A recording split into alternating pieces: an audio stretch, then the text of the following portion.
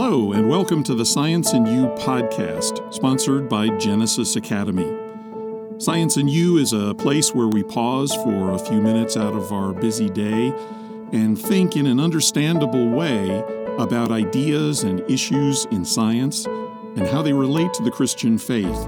I'm your host, Dr. Michael Windhauser, and this is episode number 17, entitled Synthetic Life, subtitled Unintelligent Design? Stay with us for this episode of Science and You. Is it possible to make life from scratch using just raw materials? After all, living and non-living things are made from the same atoms and elements. They differ only in the quantities and arrangements of those atoms. A recent History Channel, THC, program called, quote, How Life Began, leaves the impression that life, quote, formed relatively easily based on standard chemistry. If this is true, why not deliberately make a living cell in the laboratory using standard methods and readily available biological molecules? Take as many living cells as you want and break them apart into their component protein, fats, nucleic acids, and inorganic salts. Then reassemble them into at least one living cell. Why not? Because it turns out that making synthetic life is not so easy after all. But if it was easy for random chance and basic chemistry to produce life originally, then why is it so hard for highly intelligent and experienced researchers to produce synthetic life on purpose? To date, no one has succeeded in making synthetic life, but there are several research groups working toward this goal. One group hopes to make a, quote, minimal living cell by starting with a, quote, simple bacterial cell and cutting down its 528 genes to the bare minimum for survival. Other groups are starting from scratch and hoping to assemble something that just meets the definition of life, which itself is controversial.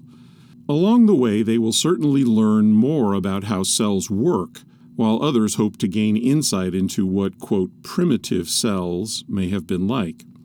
What is the reasoning behind these efforts to create synthetic life?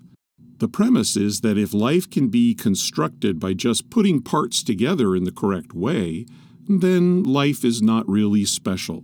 It is a lucky accident of chemistry. And there's no need to suggest that a creator was behind life in the beginning. Using this reasoning, building a Ford Model T car using parts out of modern Ford cars means that Henry Ford never existed, and the original Model T just made itself out of random metal parts. If one day there appeared on your driveway a new Ford pickup truck, is the best explanation of how it got there that it simply made itself? Well, this is what Isaac Newton once told an atheist friend who wondered aloud who had made the exquisite model of the solar system in Newton's study. Quote, No one made it, Newton said. It made itself. The absurdity of Newton's point is clear. Someone had to have made the model solar system, the pickup truck, and yes, life. The History Channel program ends with the admission that it doesn't really matter if we can't figure out how to make life synthetically after years of dedicated, intelligent effort. Life may have formed spontaneously in space and been seeded on Earth by meteors or, quote, the Earth must have figured out how to make life on its own because, after all, we're here, aren't we? Synthetic Life was first published in the November-December 2008 issue of Uplook magazine.